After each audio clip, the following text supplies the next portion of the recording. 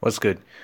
For my next diary entry, I wanted to talk about something I saw on social media yesterday. So I was on Instagram, right? And there were a lot of people having lives. They were doing live Instagram lives with people, right? And it was insane. I mean, I don't see numbers like that often. And I'm realizing the culture of what's happening now. And I'm realizing who was too fancy to do lives before. Because those people who would do lives often and they bring people into their lives and they understood the way things went and they had their cameras set up and they were able to operate and do fan interaction.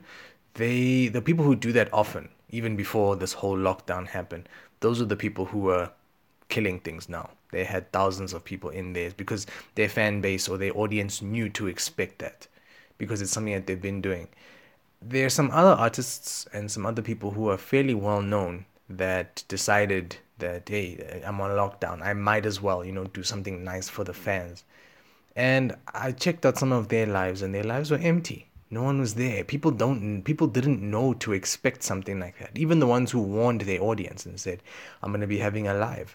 Your audience doesn't know you for that. So it's not going to work out well for you. So it made me think about all the things that we do and don't do as creatives, and it made me think about why sometimes we get fancy. You know, I was speaking to a rapper one time, and he said, "Yeah, I don't want to get too close to my fans because I want them to view me as this entity. I want to look like I have to keep up the persona, and I have to be a little bit untouchable." And like I mean, you have to respect everybody's opinion and that type of thing. But in my opinion, I feel the opposite, that there are too many ways for people to contact you for you to try and become an absolute recluse, make your music and disappear. There's too much music out there as well. You can't pull an Adele, you can't pull an Eminem and appear every few years to create music. It doesn't work. Until you get to that point, it's impossible for you to do that. So as much as it made sense back then to be an enigma and appear from time to time to create new music or to release new music or to do a performance, you can't do that now. You have to be all over the place everywhere. And those people that have the audiences, people that already had all that stuff, they were already giving their content to their audience, they're the ones who are winning now because all they're doing is more of the same, if not a little bit more, kind of like what I'm doing now with this